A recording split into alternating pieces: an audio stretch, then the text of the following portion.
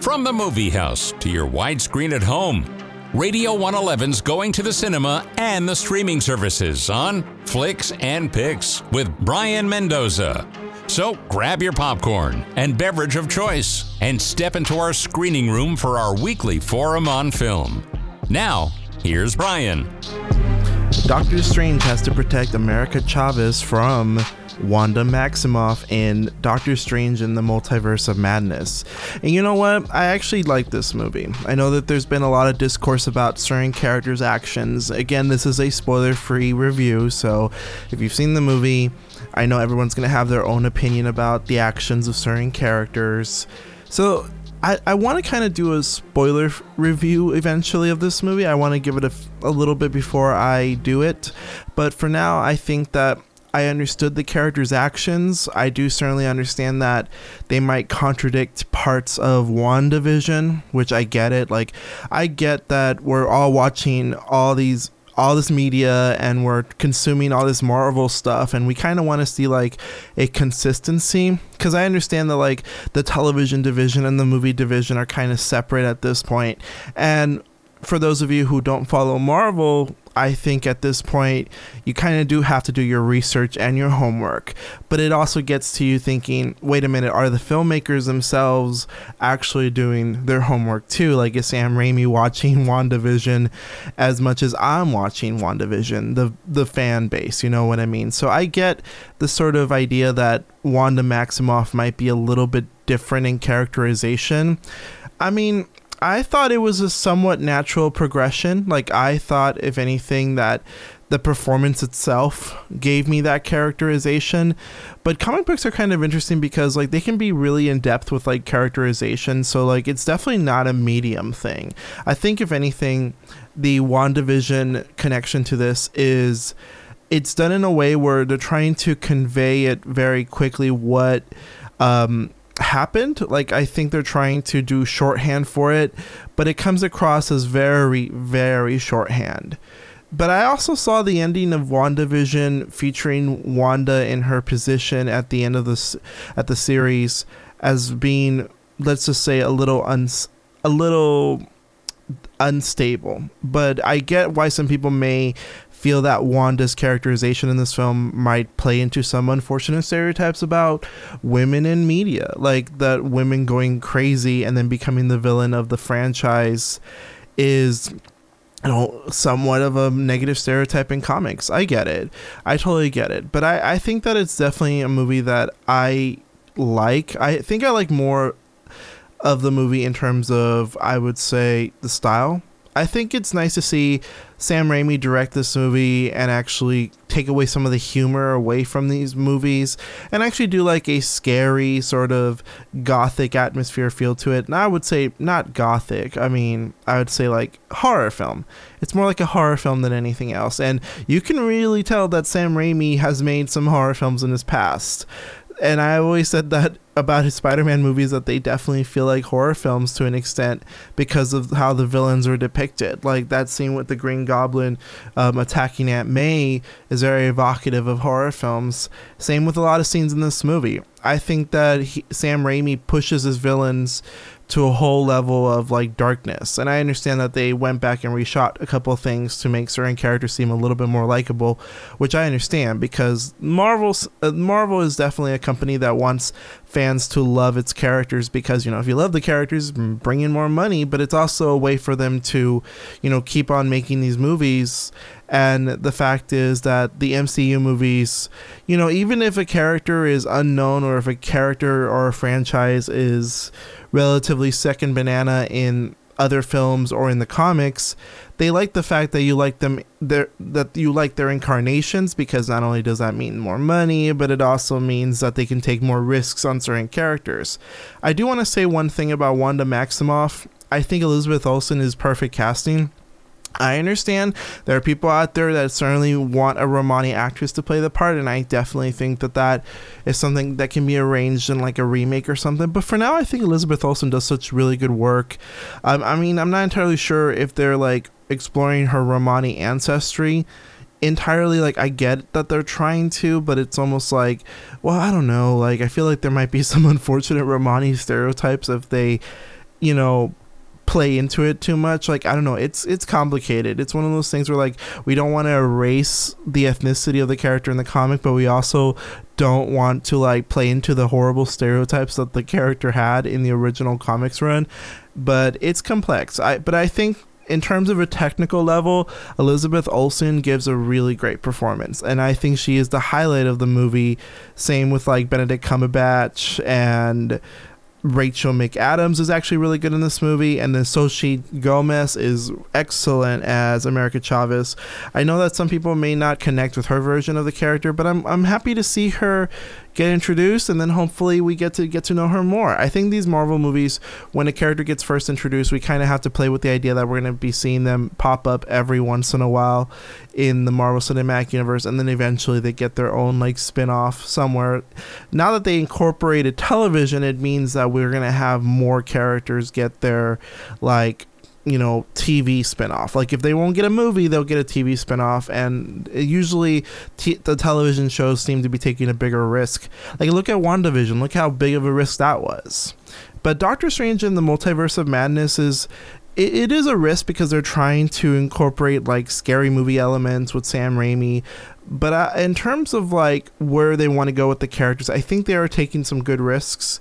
But I understand if, let's say, a lot of fans don't connect with these characters, or at least they don't fully think that these characters can ever go back to something more likable after some of their actions. So I don't want to like again spoil, but it's because again it's really hard to talk about Marvel movies without having to spoil these movies. But I understand why there might be criticism.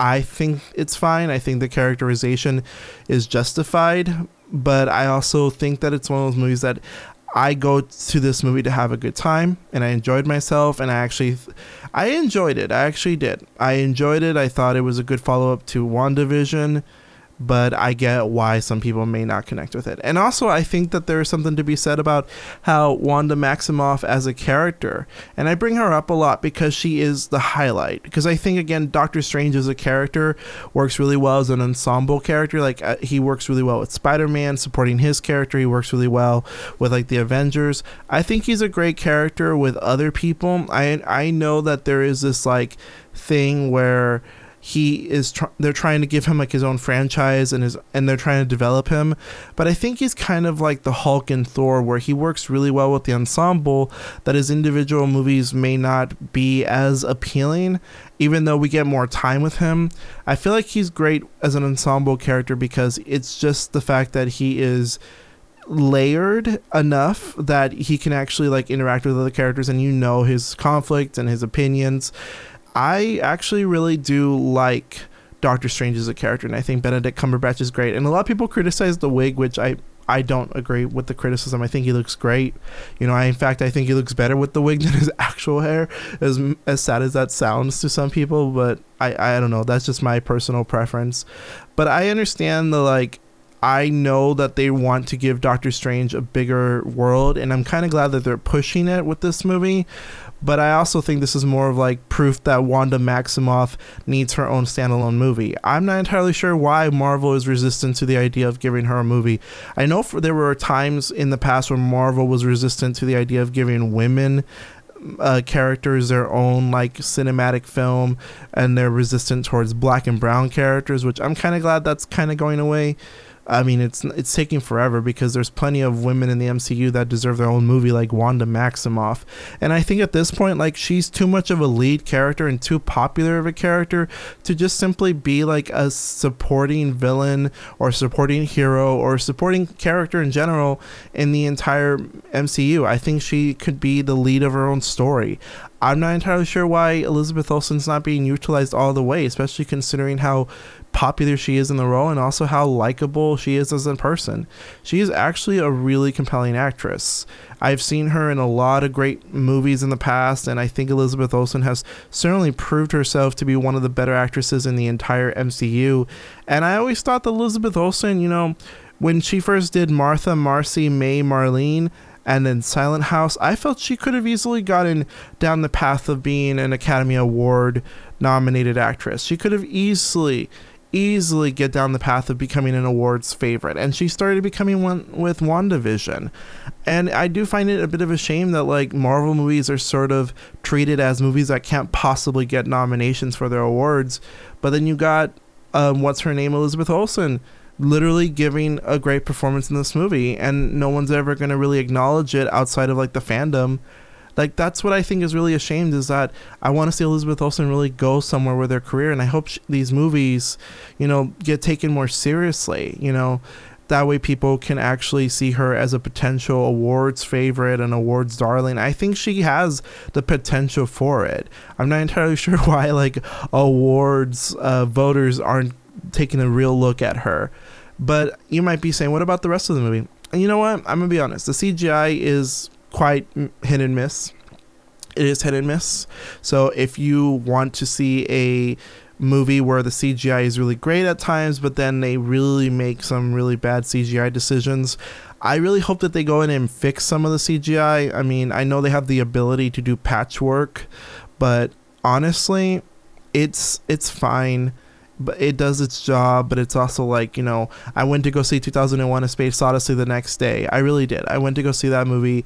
They did a re-release, and there was a big difference in quality. If 2001 can have great special effects, and I think that movie, by the way, has the greatest special effects on film, and I'm again talking about 2001, not Doctor Strange, then I don't know why a multi-million-dollar movie like Doctor Strange in the Multiverse of Madness cannot possibly have that level of quality for its special effects.